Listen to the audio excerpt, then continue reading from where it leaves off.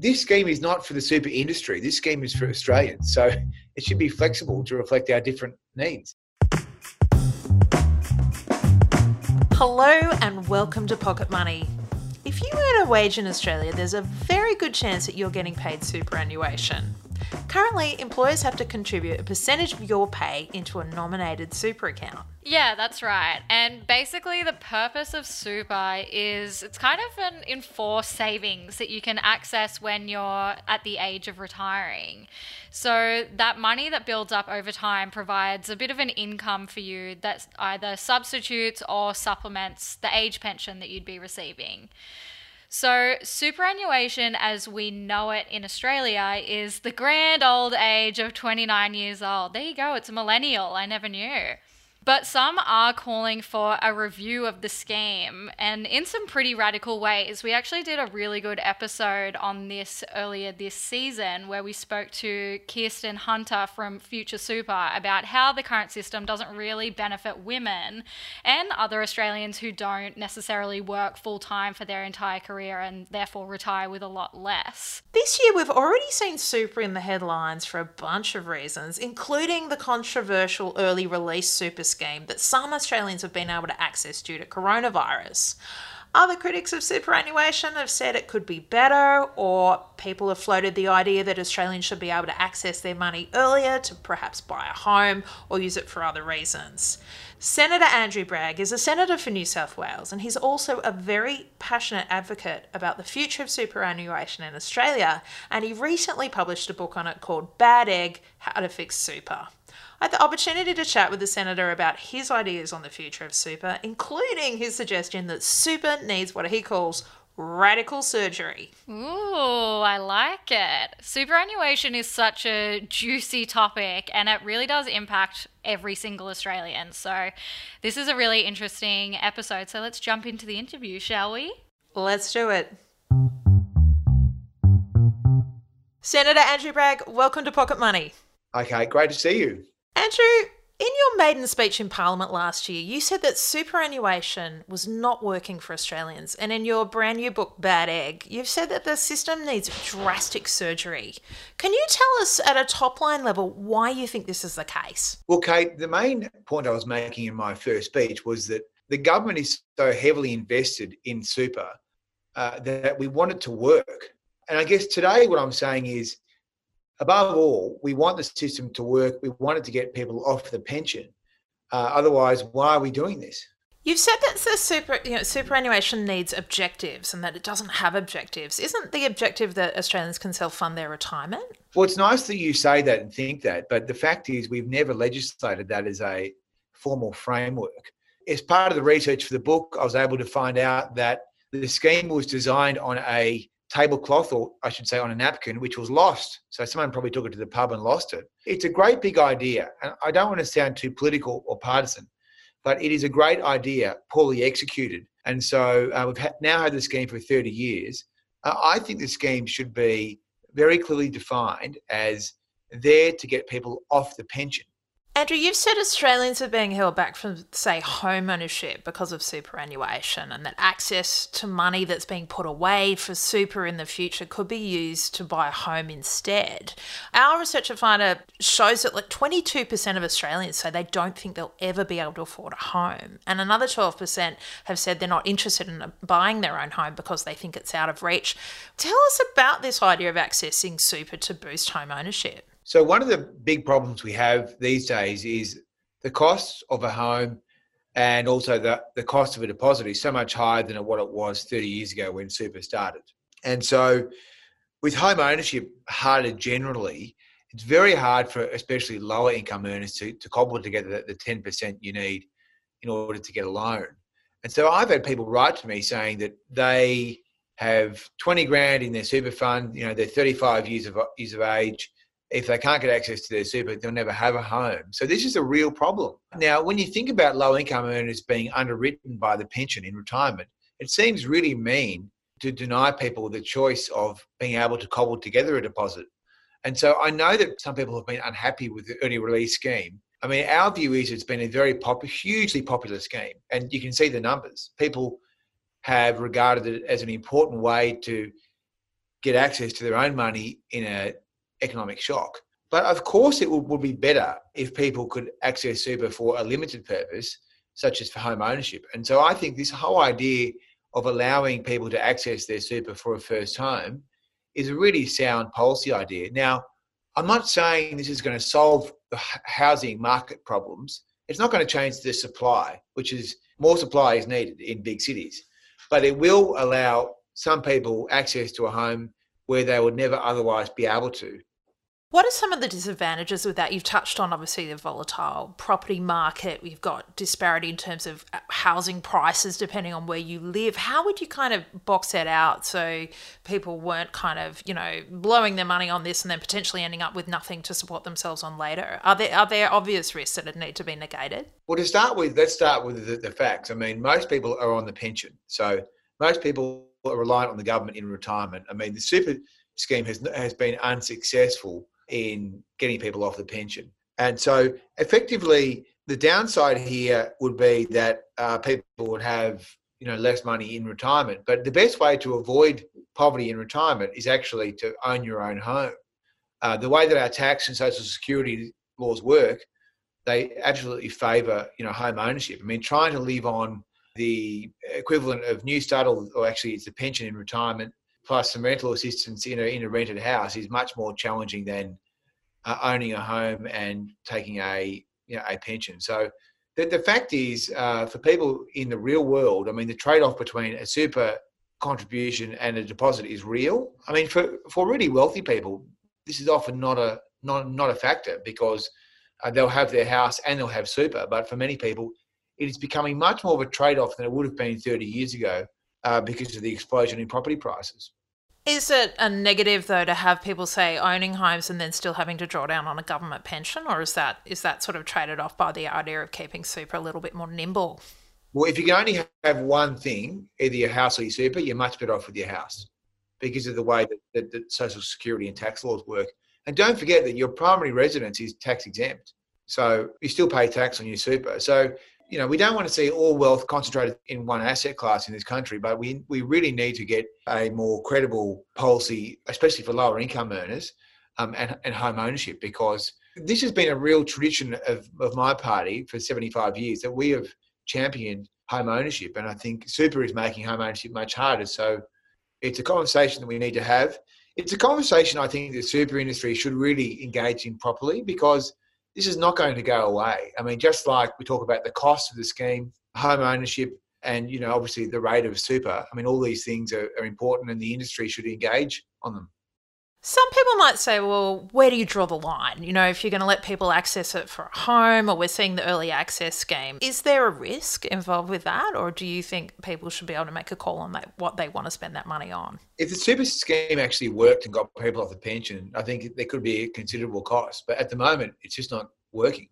And the fact is, until we have it on a pathway where it is likely to get half the population off the pension, it's hard to see it paying for itself. I mean, for example, in this year alone, it's going to cost the budget actually more than 36. It's going to cost more like $40 billion this year in foregone tax revenue. Plus there's $32 billion in fees coming out. So it's a very expensive system that doesn't do much for the country. It's a very difficult conversation to have because of the enormous power, resourcing and rent seeking that goes on within the super industry. That try and stifle debate and close down people with a different view. So, which is very unhealthy. But thankfully, like Australia is a very noisy democracy, and which we love. And thankfully, people are now starting to have a good hard look at this. I think the early access scheme is going to be a real catalyst. We'll look back on that and think that was the opening up of a more sensible discussion about super. And the fact is, some people would be better off with their first home. Other people would be better off with more super. Like, it's not a one size fits all. To play devil's advocate, some people might say, isn't it a good idea that Australians have savings for when they're older? Aren't you putting people at risk by having different kind of caveats where they can take money out for different things? But at the end of the day, the number one thing you can have to avoid poverty in retirement is a home. If this scheme is costing people their home or prospect of having a home, then it needs to change. Look, for example, at the moment, the average balance for a male, which is much higher than it is for a female, is about $160,000. That's 4 or 5 years of a pension, and then that's it. I mean, the current retirement age is 65, 66. Average life expectancy for a male is 20 years plus. So that's a good example of the system isn't going to cut it. So having a home provides a whole range of different parts of security and retirement. I know, so you're calling for reform in the super scheme. Do you see any similar schemes overseas that you would consider better practice or best practice? I know in the past you've mentioned Singapore, New Zealand have a different setup again. Can you talk about what you're seeing overseas? Yeah, so Singapore have a scheme where you can use super for a house, and I mean that is often a feature of these similar schemes. I mean, the Australian scheme is probably the only one I know that is so narrow and rigid, whereby it doesn't allow for any other type of usage. It's very narrow. I mean, we do have life insurance, which again has been seen has been a major drain on retirement savings over the last few years, and our government's recently passed laws to stop insurers and super funds from taking unnecessary premiums from especially low income, especially young workers under the age of 25, where people who are 20 years old, who didn't have any dependents, having to pay for all this excessive life insurance, which was draining their accounts. Just ridiculous.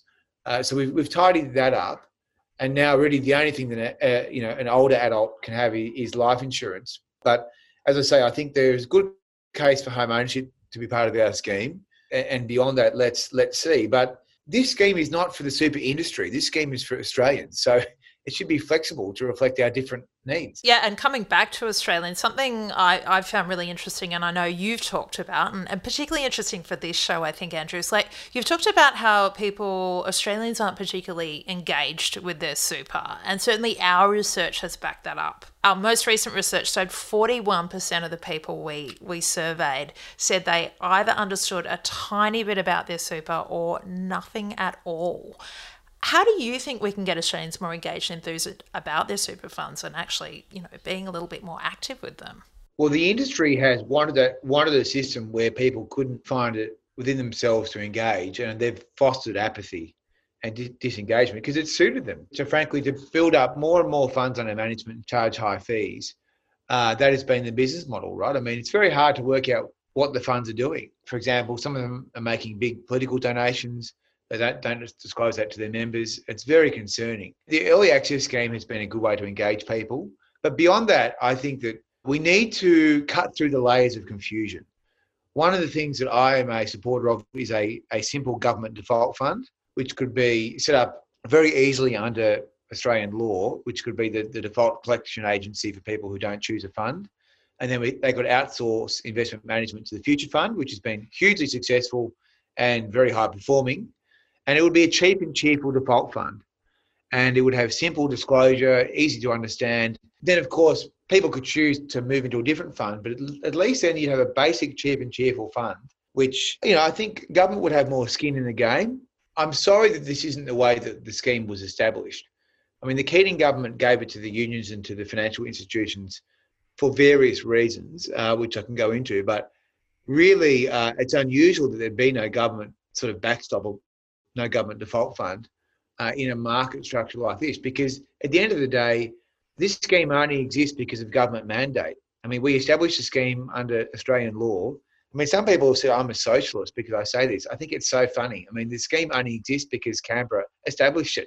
We will do whatever we think is necessary to get the best deal for the members. I mean, we're not going to be run by an industry that only exists because of us. I mean, it's really a warped. I mean, some of the people in this industry, they blow my mind. As you mentioned before, it's 29 years, isn't it? Not quite 30 since Super's been in action. How much oversight has been provided? Does it seem to you that it's well overdue for an overhaul? Obviously, 30 years is a long time ago. Very significant opportunity for us to get this scheme on the right track. And the Treasurer, Josh Frydenberg, has a retirement income review underway, which is looking at the way that contributions work, the interaction with the budget and the social security system, and then more broadly, we will have a look at the market structure in this space. But the thing is, I mean, there was an article written by Peter Van Onselen in The Australian 2 weeks ago, which I thought was quite good. He basically said, look, if you if you're in favour of abolishing the scheme, you sort of deal yourself out of the debate. I mean, I'm not for abolition. I'm for making it work, which will be a radical redraw, right? Because you're going to make it a lot more flexible. But equally, people who run the tired old lines about super also sort of deal themselves out of the debate. I mean, if you want to have a 12% super or 15% super or whatever you want to have, you've got to be able to show what it's going to do for the nation. How many more people will you get off the pension, right? How much better would people's lives be in retirement? And I have to say that the industry's responses have been totally wanting. They don't seem to be able to answer these questions, maybe because they know the answers, they don't like the answers. But at the end of the day, for example, in this year, if we're going to spend $40 billion on this scheme through foregone tax revenue, we want to get a return at least as good as that. And how would you see that panning out for sort of your everyday Australian? What would be your advice to people, even just engaging with the system as it is now without the reform? You know, with your experience and oversight of the industry, if they're earning money, they're paying super, what's the best way to kind of make sure that you're invested and you're getting the most out of it? The best way to think about this from an individual's point of view is, what is the actual amount I'm going to need in retirement to be self-funded, and work back from that. Of course, people need to make their own judgments about whether or not they should be putting more money into a home deposit or a mortgage or into their super. But it's very hard to calculate this by reading the stuff that the funds give you, because they, as I say, I think they revel in opacity. They love opacity. But effectively, from an individual's point of view, the super scheme is there to provide you with a privately funded pension of your own money. But as I say, that shouldn't happen at the expense of you being able to get a home, which all the research shows is the most important way to prevent poverty in retirement. That is my basic view. I mean, the policymakers in Canberra, obviously, we need to focus on making sure that there is a net positive output for the budget, not a net negative output, which is what we currently have from now until 2050, according to all the Treasury research, which is staggering, right? So, yeah, we have to get a better deal for the workers and for the taxpayer. Something I've been really passionate about, and we've covered on this show before, and it's been very popular, is, you know, what seems like a lot of structural inequality around superannuation and women. We know that women are retiring with 58% less than super than men. What are your thoughts on this situation and how we can shift that for the better? Well, one of the things I recommended in the book is that we amend the equal opportunity arrangements, which effectively prevent employers from discriminating in favour of female workers, so that they can effectively put in a higher contribution rate for women if they would like to do that, because that reflects the fact that combination of often lower pay, which is still quite ridiculous, but is unfortunately a feature of the labour market, but also taking breaks during childbirth lead to lower retirement saving accounts for women. So that is one structural way that can be addressed. I do think that the equal pay issue is a economy-wide issue, and then also there's a question of how we deal with those child rearing years across the board. So, but one particular thing we can deploy in super is allowing employers to discriminate in favour of women if they want to. And I know that some employers that have been through this process have found it very hard to get an exemption. So we shouldn't be making it harder to support women to get a higher balance. So this is to raise the ceiling on how much you can contribute to top it up, is that right? No, this is about a legal barrier which prevents workplaces, so it's the Sex Discrimination Act, which prevents employers from making higher contributions for women across their working life. And some employers want to do this, and good on them. It's a great initiative. I don't want to see workplaces have to be put through the burden of trying to make an application to do this. They should just be allowed to do this, because it reflects good leadership, and it reflects the fact that there is, an awareness that this is unfair. And look, I'm a liberal, so I'm attracted to practical things. It's certainly one that needs to be addressed. It doesn't look like it's tracking for much more improvement as we go along. It's quite scary. I think I read recently one of the fastest growing homeless groups in Australia is women of retirement age. So it's definitely one that needs to be looked at. If you could say one thing to our listeners about superannuation from all your experience and your thoughts, what would it be? It would be take control of your own life. Don't rely upon the super funds. Work out how much you need for retirement, and you should think about diversifying your investments. In many cases, and under our own tax system, the best thing you can do with your additional money is to pay down your debt, secure your property, because as you say, Kate, there are many women, there are many people that are facing poverty in retirement, and owning your own home is a really important foundation for avoiding poverty. But at the end of the day, you want something a bit more pithy than that. So what I'll say is just be aware that there's vested interest and agendas everywhere in this space, right? So don't rely on the super funds to tell the truth. Try and get your own information. Do some of your own calculations and don't leave it to others. I guess, and remember that it's your money. Even if currently you can't touch it, it's still your money and it's out there doing stuff. So take control of it. That's a very good message. And don't be scared of the funds saying that you're going to be poor in retirement if you take your super now, because the way that the system works is we actually underwrite most people in retirement. And if you take your super today, there'll be, of course, in many cases, a higher pension. So just beware of all the scary, spooky people. It can look pretty grim when you see some of the proclamations, but as you said, you really need to, at the moment, take matters into your own hands. And also, plug for Finder. If you're not happy with your super fund, take a walk. That's the other thing. You can shop around and it is your money. It's I think people don't think about that because it is, something that's not for a long time for particularly younger people, but it's still your money and, you do have a right to move it around and do what you want with it. Andrew, thank you for your time. Thanks, Kate. Lovely to talk to you. So some pretty radical ideas there, Sally. What do you think about it all? I mean, I'm kind of in two minds about it. Part of me does like the idea of giving people the option to access their super for stuff like buying a house, because I know as, a young person in Australia right now, it's really difficult without, that financial support. But also I'm kind of scared of the idea of reaching into my future fund and thinking of, 70-year-old Sally retiring and being like, I would have liked to have that money now. Yeah, I think I definitely think it's great to always come at established systems with new ideas. But at the same time, I think the world is changing and super needs to keep up. And we've certainly seen that with the way women have not benefited from super because it was established a certain way, and the world's really changed since then. So I think, great to keep the conversation going. Not sure if I'm going to be dipping into mine at this point, though. So that is another episode of Pocket Money in the Can. Everything that we mentioned in the show today is available at our show notes at finder.com.au/podcast. And not only is that a wrap for this episode, but it's also a wrap for season 3. Can you believe it, Kate? What a journey we've been on. It feels like about 5 years because it's been such a weird year.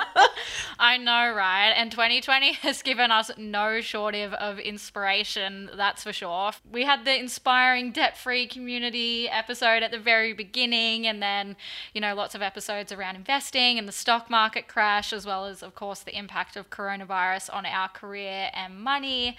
And yeah, there are plenty of great episodes, so make sure to go back and listen if you haven't caught up already. We're going to be spending the next little while researching what topics on our money and our lives to cover next, so keep an eye on this space to see what's coming.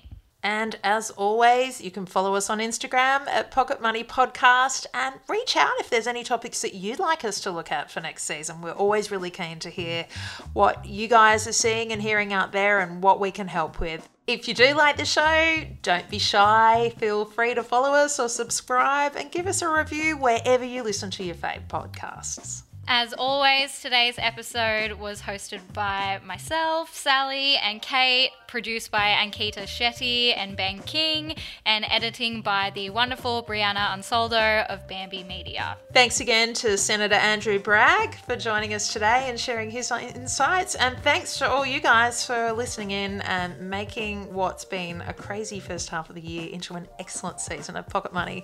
See you next time. Until next season. Thanks for listening to Pocket Money from Finder.